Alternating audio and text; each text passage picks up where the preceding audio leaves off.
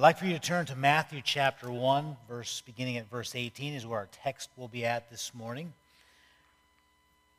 Matthew chapter 1, beginning at verse 18. And this is what it says. It says, "This is how the birth of Christ came about. His mother Mary was pledged to be married to Joseph, but before they came together, she was found to be with child through the Holy Spirit. Because Joseph, her husband, was a righteous man, he did not want to expose her to public disgrace. He had in mind to divorce her quietly. But after he had considered this, an angel of the Lord appeared to him in a dream and said, 'Joseph, son of David, do not be afraid. Take Mary home to be your wife, because she is conceived from the Holy Spirit. She will give birth to a son, and you will give him the name Jesus, because he will save his people from their sins.' All this took place to fulfill what the Lord had said through the prophet. The virgin will be with child and will give birth to a son, and they will call him Emmanuel, which means God with us." When Joseph woke up, he did what the angel had commanded him, and he took Mary home to be his wife, but he had no union with her until she had given birth to a son, and he gave him the name Jesus. Let's pray. Father, thank you for these words that are recorded by Matthew through your Holy Spirit. Thank you for your son Jesus, and I pray today that we would just be reminded of who Jesus is, of what he's done, and how he can be each one of our saviors. So Lord, just work in our hearts today through this message. It's in Jesus' name that I pray. Amen.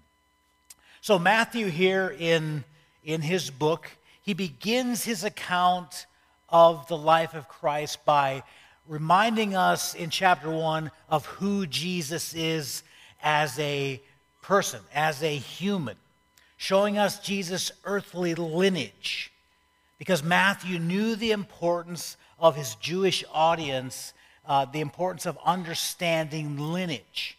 You notice when Jaron got up this morning, he explained to us just a little bit of his lineage. He said, "I am Ed and Betty Miller's son," because we want to know.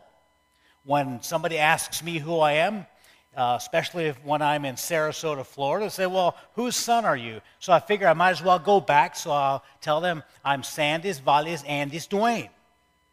You see, I have to go back because lineage is important to us. We want to know where people come from. And to the Jewish audience, they wanted to know where Jesus came from. They wanted to know his history, who his parents were, and on down. But Matthew quickly moves from Jesus' humanity in verse 18, to his deity, telling us who Jesus is from God's perspective, that Jesus is the Son of God. And Jesus in Matthew 22 is having a conversation with his disciple, with some Pharisees, and he says, "What do you think about the Christ? Whose son is he?" This is the most important question that every person in every age will ask themselves. Who is Jesus? You know, I heard a little guy in church a couple weeks ago was asked, "Who's Jesus?" And he said, "He's the guy in the book at the church." Now, that's funny for a little guy. But for too many people, that is the reality of their lives. Jesus is just the guy in the book at the church. So who is Jesus to you? A lot of the world struggles with Jesus. Many people believe and are okay if we tell them he is the son of David, that David was an ancestor of his. But when you say that he is the Son of God, then people begin to struggle. Well, how can he be the Son of Man and the Son of God? But Matthew realizes the importance of clarifying this fact. And so after he explains the lineage of where Jesus came from, of who Joseph's family was, in Luke it tells you who Mary's line was. But he says in verse 18, he says, "This is how the birth of Christ came about. Mary was pledged to be married to Joseph." Then he says, "She was found to be with child through" what? through the Holy Spirit. The Word had become flesh. God had become man. You know, John tells us the Christmas story in one sentence. He says, the Word became flesh and made his dwelling among us. That's the reality of what Matthew is saying here. He says, she was found to be with child through the Holy Spirit. God was with us in the form of a human being. And have you ever thought about the fact that God limited himself to Mary's womb? The God who created the heavens and the earth, the God who created everything, was now in the womb of a human mother. He had limited himself to that place. Now, between verses 18 and verses 19, Mary had to tell Joseph. And I've often wondered, so how long did Mary wait to do this? Because in the book of Luke, it says that when Mary found out, she took off and went to her cousin Elizabeth and spent 3 months with her. So did Mary tell Joseph before she went up, or did she wait till she got back to break this news to Joseph? And then, what do you think Mary, I was wondering, what was Mary sort of processing? So what will Joseph think? How will I explain this to him? Will he believe that this baby that's in me is from the Holy Spirit? How will Joseph feel? But verse 19 tells us how Joseph reacted. It says, because Joseph, her husband, was a righteous man, he did not want to expose her to public disgrace, but he had in mind to divorce her quietly. You see, in this culture, when a husband was engaged, when a man and woman were engaged or betrothed, it was equivalent to a marriage. And the only way to break this engagement was to divorce the other person. And so Mary and Joseph were committed to each other. The only thing that they needed to do is to consummate this marriage physically. And they hadn't moved in together, they hadn't consummated it physically, but they were basically married. But it says that before they came together, in other words, before they had physical relationship, she was found to be with child. And Matthew adds, from the Holy Spirit, to remind us, to tell his audience that something supernatural had happened here. And Joseph doesn't find out that it's from the Holy Spirit until later. And put yourself in Joseph's shoes. You've asked this woman to marry you. She says yes. And now you find out that this girl that you love is pregnant. And you know that you've not had any physical relationship with her. And clearly she's been involved with another man because she has been found to be with child. So Joseph has two options. He can either publicly disgrace her, or he can privately divorce her. And verse 20 says, after he had considered this, all of his options, and he was going to put her away quietly, it says, an angel of the Lord appeared to him in a dream and said, Joseph, son of David, do not be afraid to take Mary home as your wife, because what is conceived in her is from the Holy Spirit. Again, Matthew reminding us that this was something supernatural. Joseph beginning to understand this was something supernatural had happened. That Mary, who he was going to divorce quietly, she had been, it says, conceived from the Holy Spirit. Mary will give birth to a son that Joseph had nothing to do with as far as bringing him about. And yet, in his dream, he is told, Joseph, you, the adoptive father, you are to give him the name Jesus because he will save his people from their sins. If you're Joseph, think about this incredible announcement that Joseph, Mary's having a son that was supernaturally conceived, and Joseph, you are going to be responsible to give him his name. You will be responsible for him. He will be your son to care for. And you will give him the name Jesus, which means Yahweh, or the Lord saves.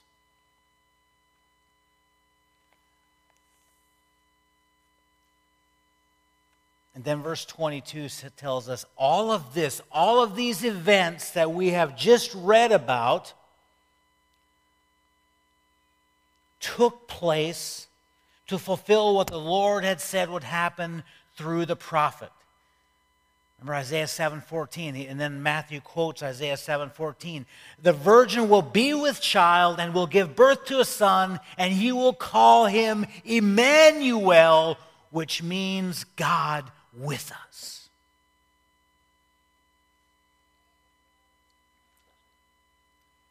And it says when Joseph awoke, he did exactly what the angel of the Lord had commanded him to do. Picture of obedience. Joseph didn't ask questions. He had no conditions. He didn't say, let me pray about it first. He just did it. Verse 24, when Joseph woke up, he did what the angel of the Lord had commanded, and he took Mary home to be his wife. But he had no union with her until she had given birth to a son, and he, Joseph, gave him the name Jesus. So who is Jesus?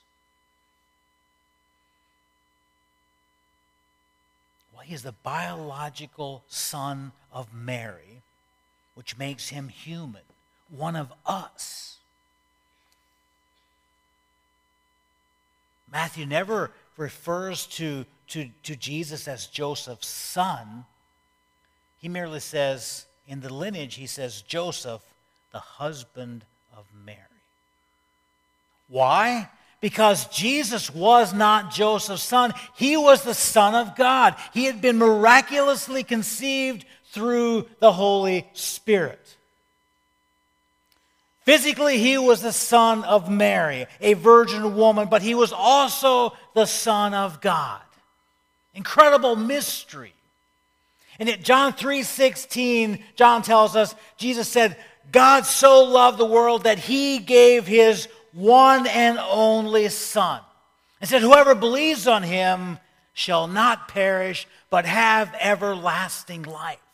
You see, all of us have a decision to make when we ask the question, who is Jesus?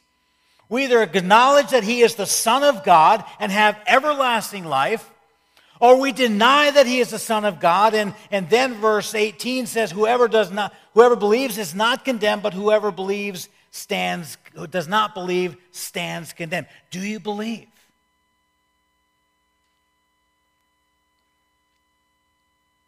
And this news the angel told us in Luke chapter 2 is for all people.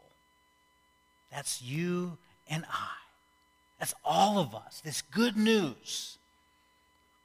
But back to who is Jesus? Well, Jesus was, because he was born a child, he was fully human. I think sometimes we forget, we make Jesus just God. But Jesus was fully human. The night he was born, he cried.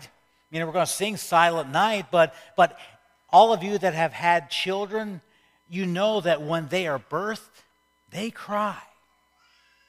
And they poop, and they pee, and they do all of those things. Jesus did all of those things because he was very human. He was born just like us.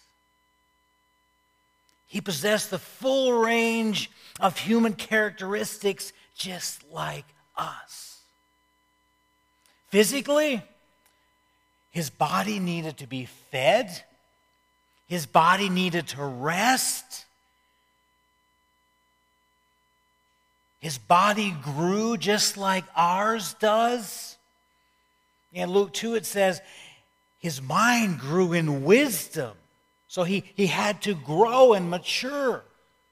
See, he didn't come out just speaking truth and knowing all the answers to all the questions. He had to grow in wisdom. He learned the same way that all other children learned. And Matthew shows us throughout his book all of the ways that Jesus possessed this full range of human emotion. You know, Jesus, he's troubled in spirit, Matthew tells us. He's sorrowful. He cries real tears. He laughed. He enjoyed life. But he experienced all of the struggles, all of the physical and mental anxieties and emotional anxieties that he experienced a full range of all of these emotions. You see, our Savior is familiar with everything that we have experienced. He can relate to everything that you have gone through. You know, in Hebrews chapter 4, verse 15, it says, "For we have a high priest," speaking of Jesus, who is unable to sympathize with our weakness, but we do not have a high priest who is unable to sympathize with our weakness, but we have one who has been tempted in every way, just as we are, yet without sin. He's experienced everything we have experienced. He was born of a woman as the Son of Man, so Jesus was fully human.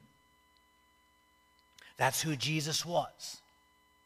But you have to ask again, so who is Jesus? Not well, he was fully human, but Jesus is also fully divine.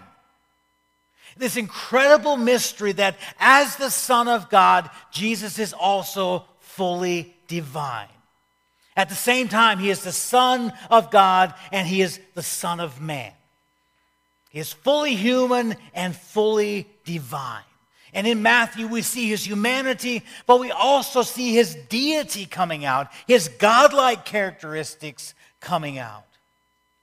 We see Jesus in the Gospels. We see him healing and cleansing lepers. We see him restoring sight to blind people and making the lame to walk and forgiving sin. That's his deity. We see his command over nature when he rebukes the winds. And this is one of the examples where you see his humanity and his deity together.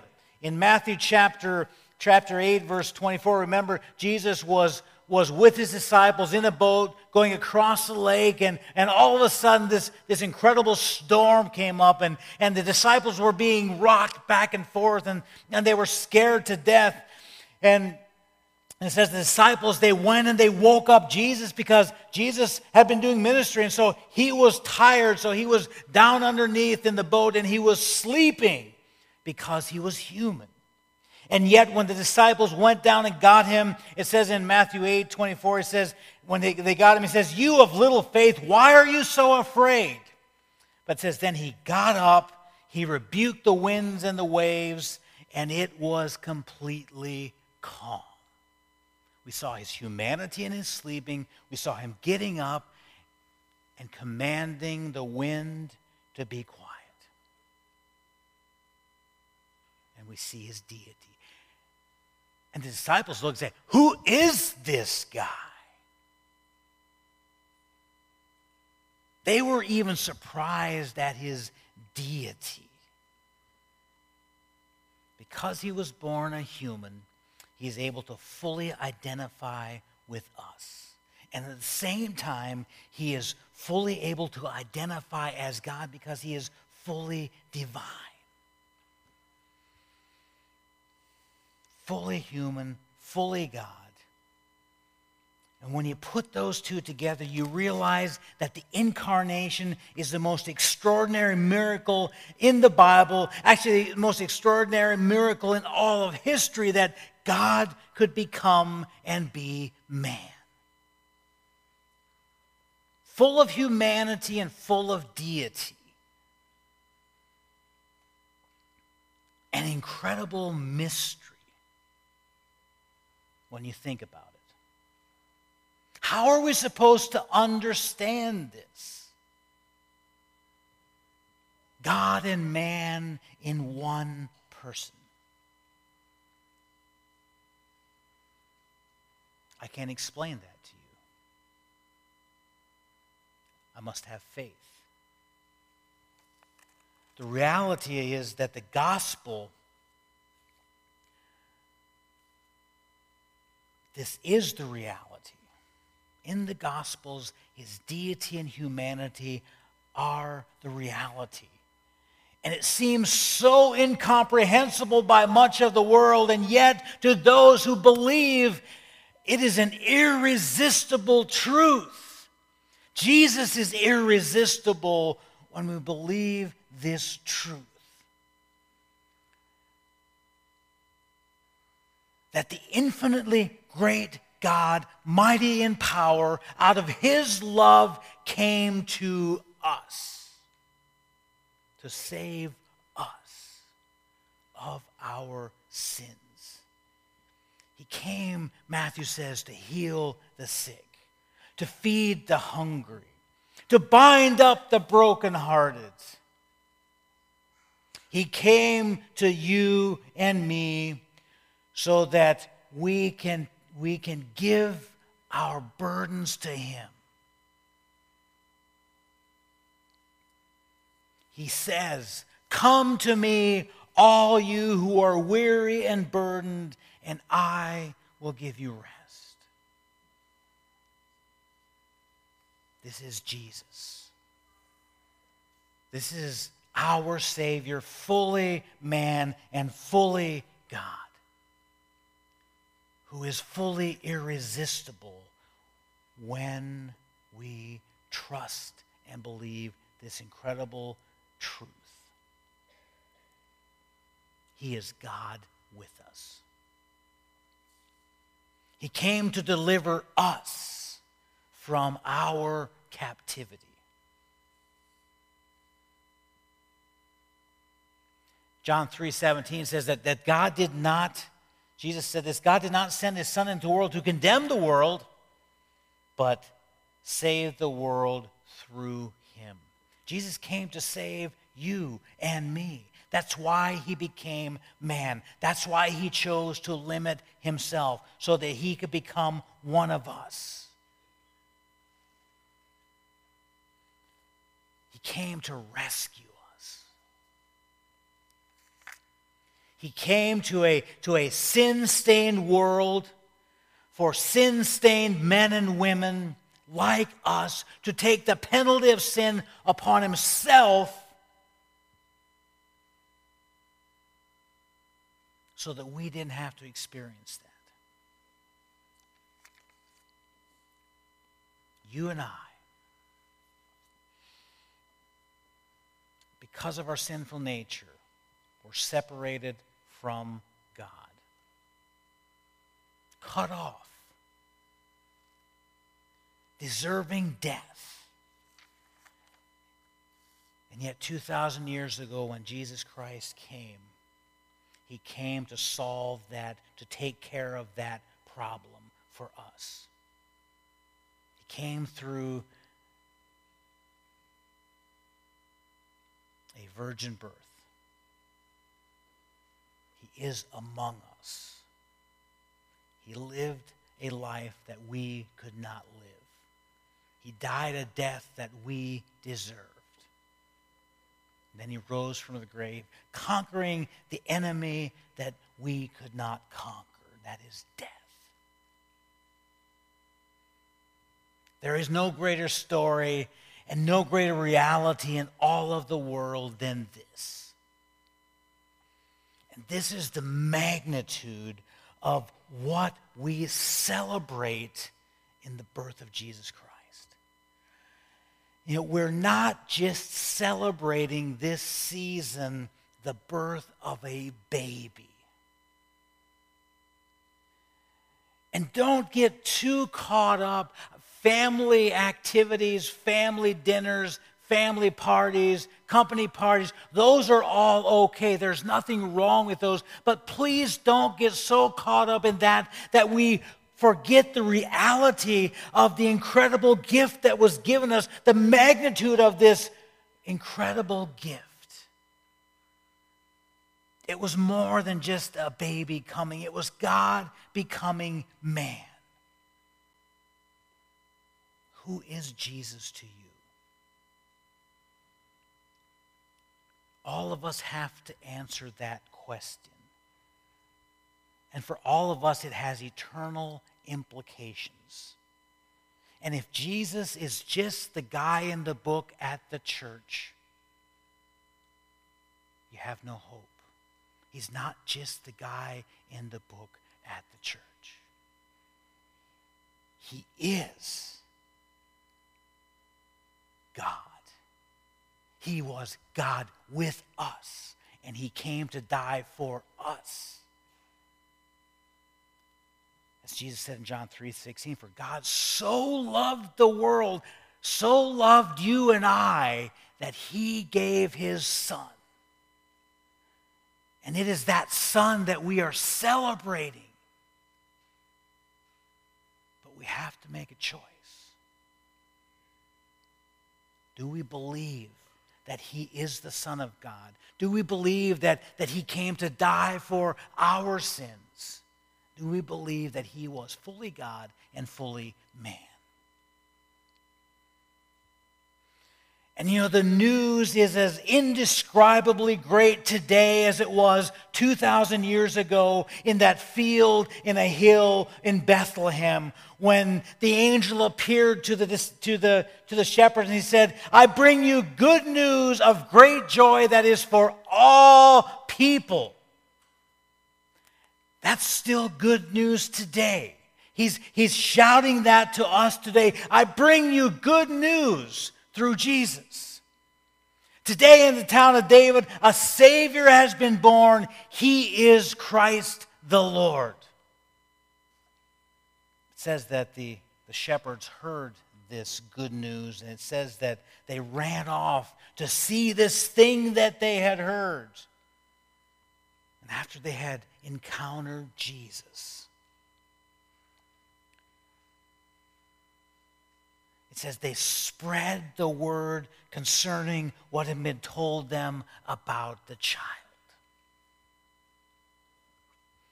It says, and the shepherds returned, glorifying and praising God for all the things that they had heard and seen, which were just as they had been told.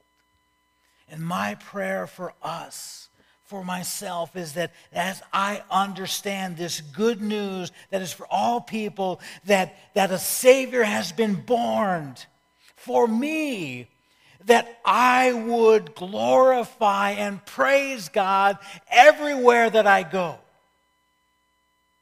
That when I go to work, when I go to the gym, if I ever would, I want to praise him. Because he is worthy of my praise. Who is Jesus? Who is Jesus to you? The guy in the book or the Savior of the world? My prayer is that he is your Savior. You've met him. And that you will glorify and praise him. And glorify and praise him with us this morning. I'm going to invite the worship team to come up, and we're going to take time in rejoicing at the coming of our King. Emmanuel, God with us. Pray with me. Father, I thank you for this incredible, incredible truth that you sent your Son 2,000 years ago through a virgin mother to be God with us, to take the sacrifice of sin upon himself so that we could have eternal life. And Father, I pray as we receive that, as we believe that, we would rejoice. Lord, this morning, let us rejoice together at this incredible truth that we have a Savior.